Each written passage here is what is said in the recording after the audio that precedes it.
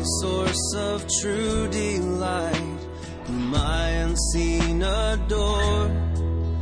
Unveil thy beauties to my sight, that I might love thee more. Oh, that I might love thee more. You're listening to the weekly podcast from Fort Worth Presbyterian. The following message was recorded live from our sanctuary. Our prayer is that this message would nurture a joy for loving God and loving people in you as you listen. See my bleeding dying. Chapter 4 can be found on page 977 of the Pew Bible. Ephesians 4, verses 1 through 16. I, therefore, a prisoner for the Lord, urge you to walk in a manner worthy of the calling to which you have been called, with all humility and gentleness, with patience, bearing with one another in love, eager to maintain the unity of the Spirit in the bond of peace. There is one body and one Spirit, just as you were called to the one hope that belongs to your call, one Lord, one faith, one baptism, one God and Father of all, who is over all and through all and in all. But grace was given to each of you, or each of us, according to the measure of Christ's gift. Therefore it says, when he ascended on high, he led a host of captives, and he gave gifts to men. In saying he ascended, what does it mean but he had also descended into the lower parts of the earth? He who descended is the one who also ascended far above all the heavens, that he might fill all things.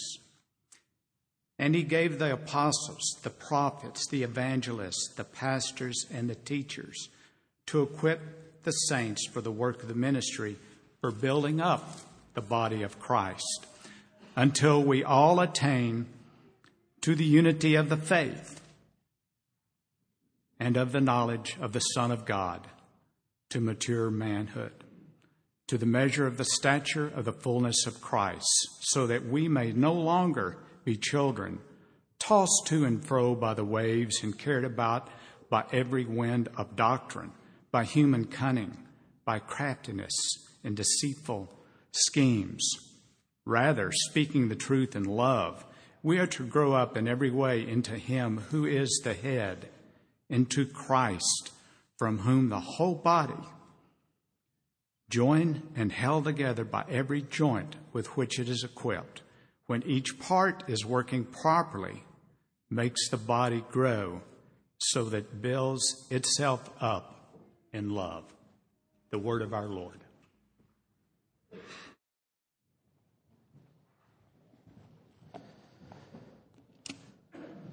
We're breaking from our normal course in Romans to focus on this glorious section on the church, given the fact that we're ordaining officers today in God's church.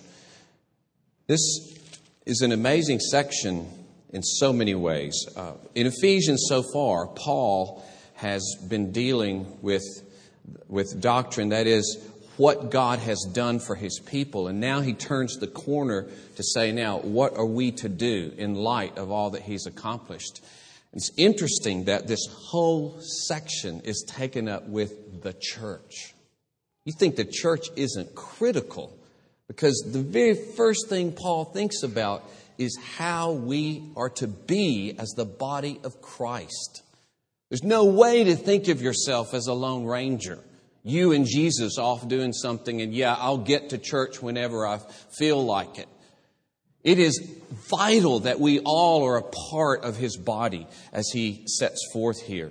In fact, the call, as I have the first point here, this call to unity and the foundation for unity takes up the first 6 verses.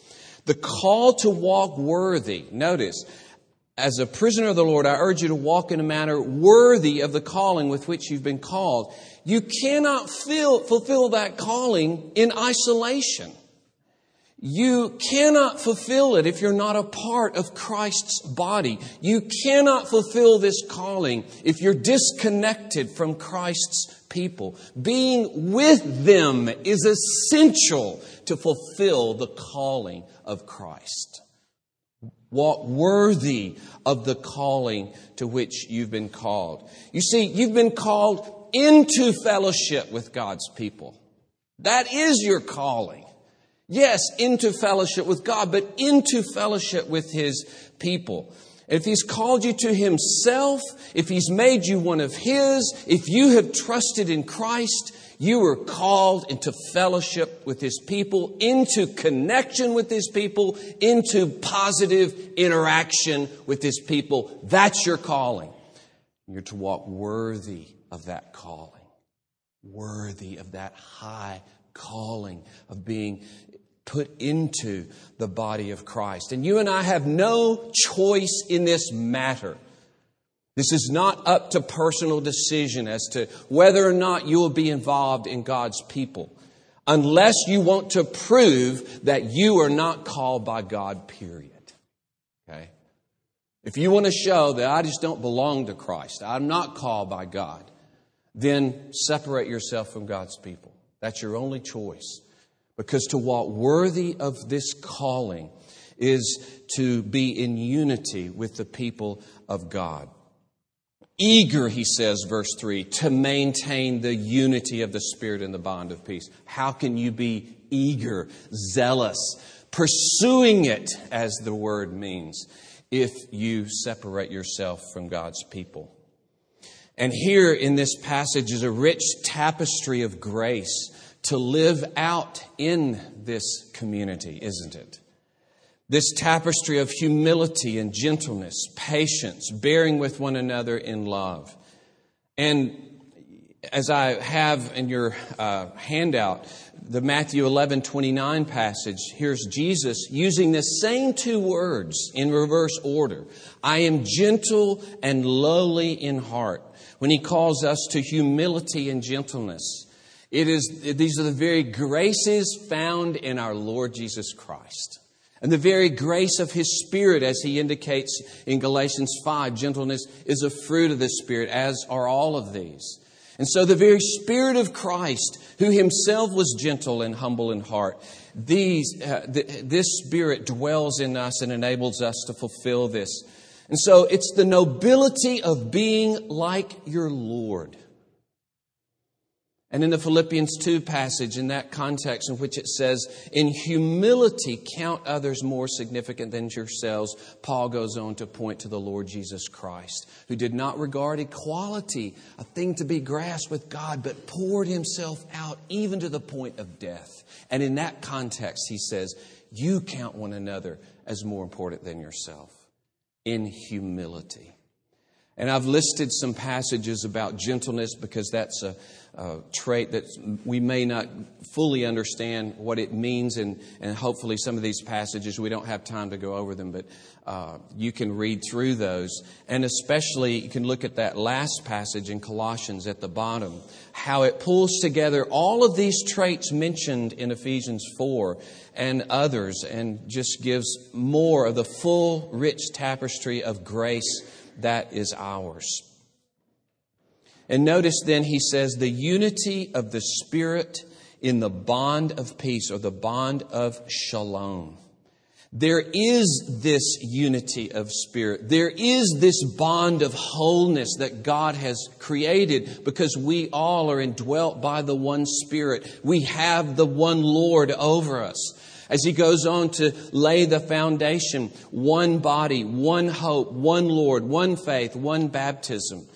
You see, this is what we are. This is what is, okay? It is what it is. This is the bedrock reality, these realities upon which we certainly can and will construct our unity.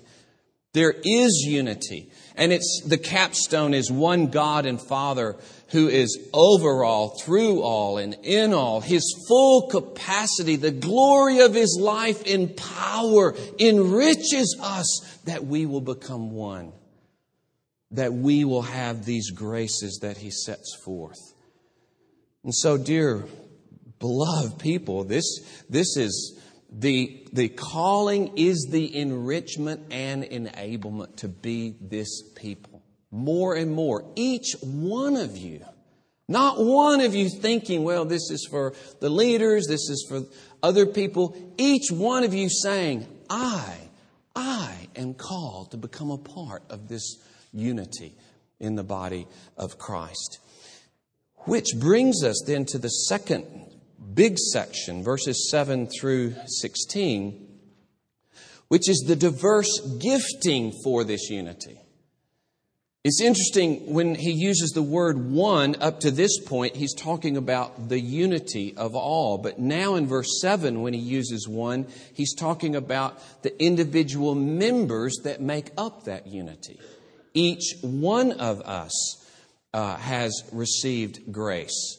But as we will see, this gifting for each one of us, by the time he gets to verse 16, is for the building up of the whole body in love. So in a sense, he ends where he begins, the overall unity and love of the body. So on the heels of underscoring this foundation of the unity, now he shows how the resurrection and exaltation of Christ result in the outpouring of gifts on the church.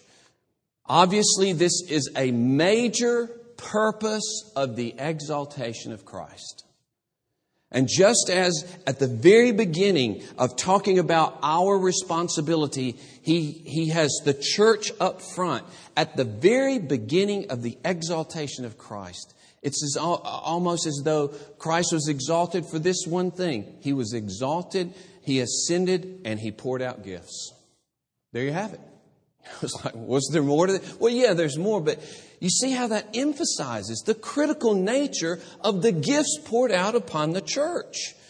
He ascended and He poured out gifts. Now, if you'll back up to the first chapter, you see that the same emphasis on the church is there at the exaltation of Christ. You have that section right there on your sheet on the back side. Because after talking about His exaltation in verse 20, notice He's far above all rule and authority and power and dominion and above every name that is named, not only in this age, but also in the one to come. And He put all things under His feet and gave Him as head over all things. In other words, He's head over all things in creation. And so He gave this head over all things to the church. Amazing. Talking about the exaltation of Christ above every name. All things are subjected under Him. And this one who is the cosmic ruler, God gives to the church. It's the whole driving point of Ephesians chapter 1. The church is central to the purpose of Christ's exaltation. And when it says that He fills all things, fills all in all, it means that His sovereign rule, in which He brings the fullness of God's divine life and power wherever He wishes, His sovereign rule stretches everywhere. He fills all things. As the NIV, He fills everything in every way with His presence and His power and His influence to accomplish what He wants for the sake of His people. And no one can stop Him from blessing His people. That's the encouragement. He is exalted and no one can stop Him from being the keeper of His church and the protector of His church, the sustainer and source of life for His church. And so in this passage that we have, it even emphasizes the fact that He defeated His enemies. You see in verse 8, when He ascended on high, He led a host of captives, defeating the spiritual forces of wickedness. And because He had defeated those enemies, nothing could stand in His way. Then He blesses His church. Now listen to this, please. If His life and death and resurrection and exaltation has as this purpose the pouring out of gifts upon the church, will you then neglect your own giftedness in the church? Will you neglect the call and the gracing that, I'll coin a word, the gracing that He has given you to be a contributing member of His church when it all had to be accomplished through incarnation, death, resurrection, exaltation, the defeating of His enemies, and He poured out gifts upon His church? Makes you tremble. Tremble that all of this was done so that each one of you would have a vital place in this body, in His church. Nothing less than that had to be done in order sovereignly to bring you to this place and to equip you and enrich you with the very grace of Christ so that you would convey grace to one another. What a calling! What an accomplishment of Christ! And think if we sit on the sidelines of God's people and purposely have as little connection as possible to His people when He died and was exalted in order that you be a vital part of His people. So you see, salvation is not just salvation from judgment in hell. It is salvation from being isolated, from being alone, from being someone who is not vitally joined to the people of God. And if you're not vitally joined, and I know it is difficult sometimes. We all have various issues, and church is not easy. Church is hard. Unity is hard. Fellowship is hard. Just like marriage is hard. Anybody here married says, it's as easy as pie? Me either. Okay? And the closer we are to one another, the more we are involved in one another's lives, the harder it gets. Not easier, the harder it gets. As I've said many times, the only reason I've never had an argument with any woman here is I don't live with any woman here except one. And the closer we are to one another, the more difficult it would be. But that is our calling, the critical purpose of Christ's death and resurrection. And then in verse 11, he begins to talk about the particular gifts of leadership. Now, this doesn't cast aside what he says in verse 7. Grace was given to each one of us according to the measure of Christ's gift.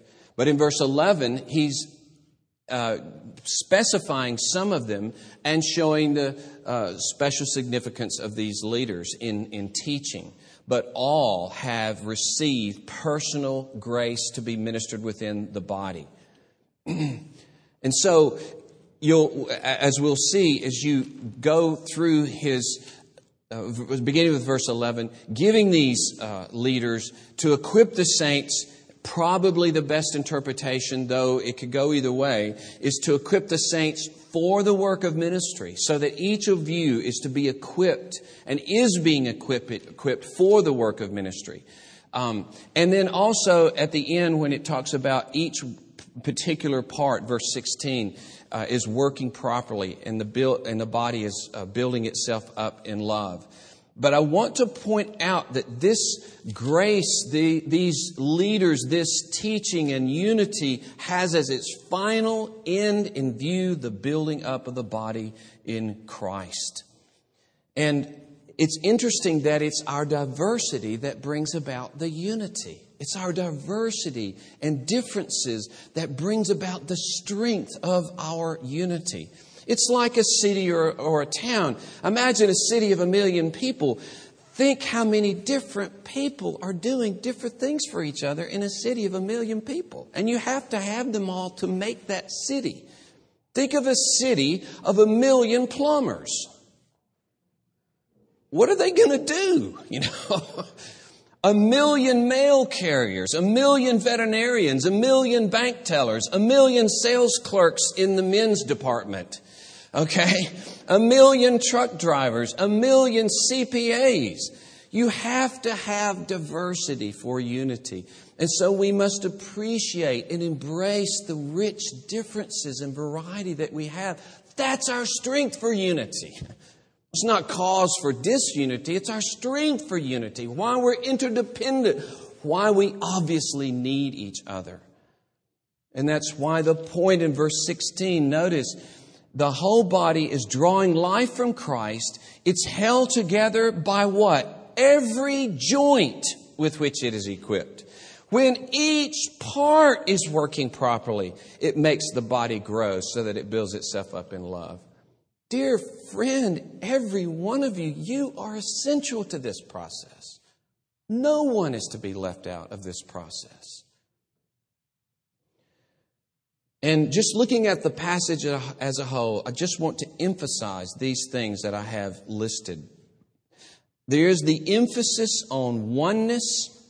You see it, of course, in the first 6 verses. You see it in verse 12 when he says, for the building up of the body of Christ. You see, as a whole, we're to be built up as the body. Verse 13 talks about unity of faith and knowledge. It says we're to be built up into a mature man. We talked about this recently. It's like we're regarded, personified as one person being built up. The whole body as one man, one person being built up together. That's how much it stresses the oneness. And in verse 15, all together we're to grow up into Christ. And then the whole body is to grow so that it builds itself up in love. And yet there's the emphasis on the individual. As we showed in verse 7, each one has gifts. They're the variety of gifts, verse 11, and the variety of working in verse 16. And so there's oneness and diversity, and the diversity is essential for the oneness. I also want to underscore this. The emphasis on sound doctrine in this passage.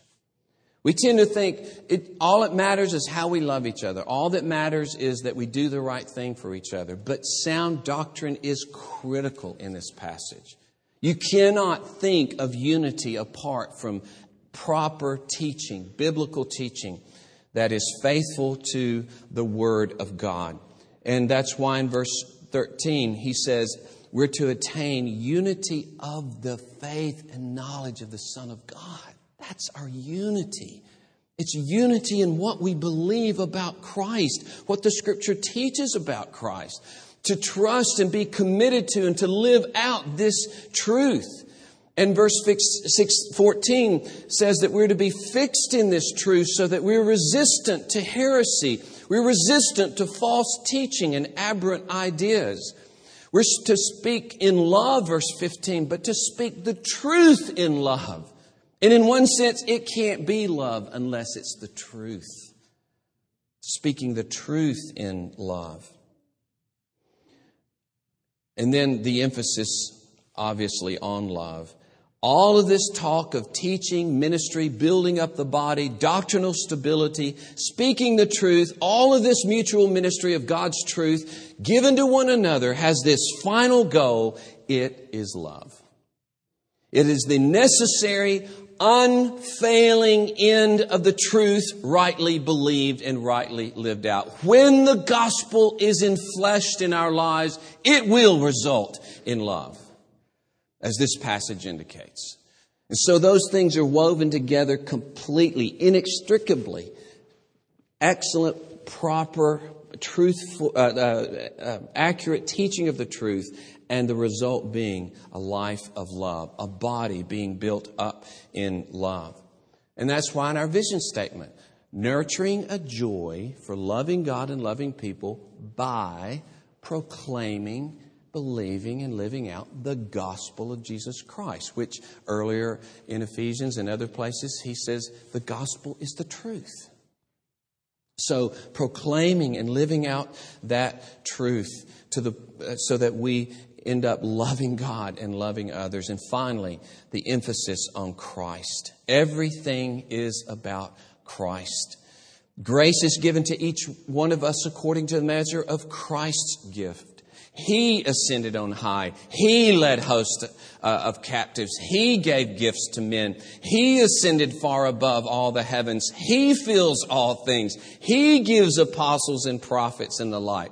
The body is the body of Christ. It is the faith and knowledge of the Son of God.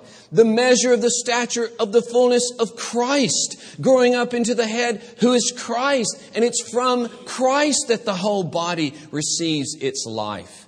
And each one with that life of Christ contributes its part to build the body up in love. He is the life of each one of us. He is the life of the whole. It is all about Christ.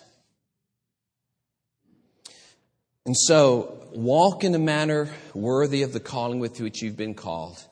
We have these men given today as gifts of Christ to His church. But each one of you has received grace from the exalted Christ so that you will play a part in what Paul describes in verse 16. His life is in us. We are called in chapter 1 the fullness of Christ. Can you believe that? If He fills us, how can we not be His fullness? How can we not be brimming over with grace as a body? How can we not be manifesting His truth and love to one another and to the world?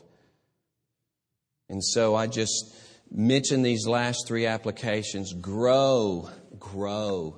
Take responsibility, each one of you, to say, I am going to explore Christ to the full. I'm going to know the letters of Paul. I'm going to know these Gospels. I'm going to find and know my precious Lord Jesus Christ. I'm going to grow up in the unity of the faith and the knowledge of the Son of God. I won't have a show of hands, but maybe that's what we need. Who will commit your whole life to not to wait for anyone, but you will be committed. I'm going to grow into the faith and knowledge of the Son of God. And secondly, know that you've been graced. I could name each one of you. You to be used of God in the lives of others in His church. Specific grace for specific ministry and specific building up of others. Would you fly in an airplane when the guys put the engines back together and there are 49 parts sitting on the runway? Would you get onto that plane? No. Because you know every part is essential. You are essential. Your grace is essential for us. And so believe that. Give yourself up to Christ to be an instrument in His hand. Begin to talk with others how you can be used in His body. Find out how to be involved in His church. And let us all expect His grace in our church. Let us fix our hope in His resurrection and exaltation. He is exalted above all else in order to bless His church. Let us believe that. Let us pray that way, expecting when we pray for worship, we pray for ministry, we pray for fellowship, we pray for any aspect of our church.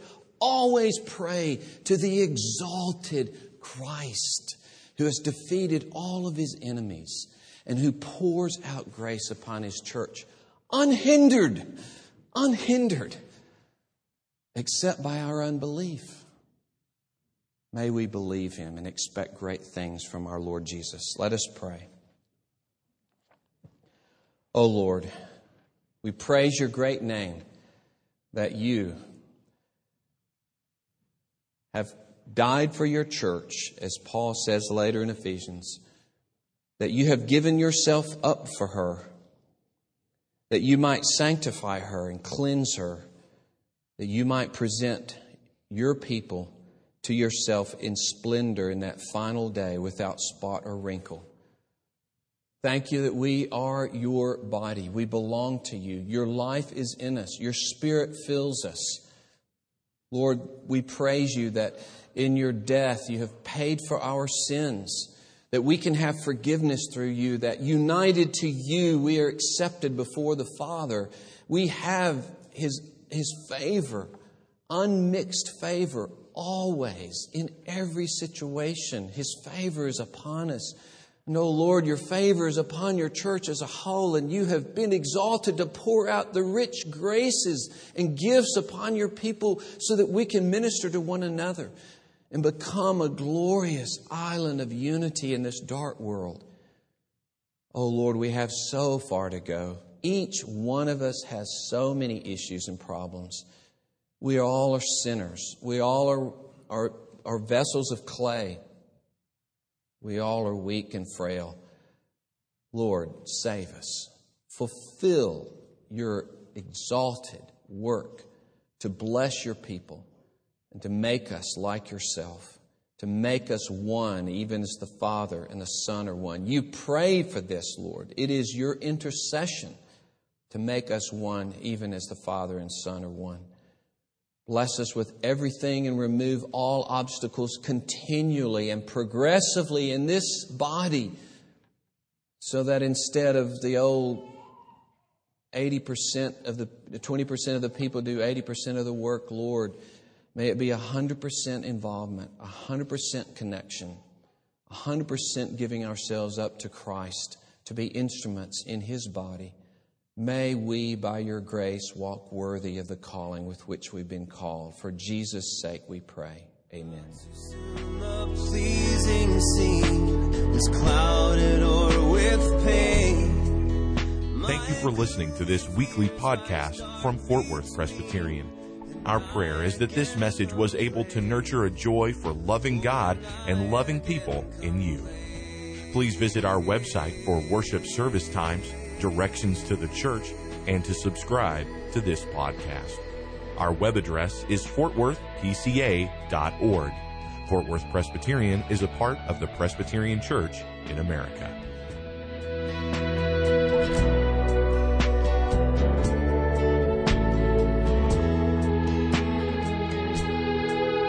Jesus, my Lord, my life, my light. Oh, come with blissful ray. Break radiant through the shades of night and chase my fears away. Won't you chase my fears away?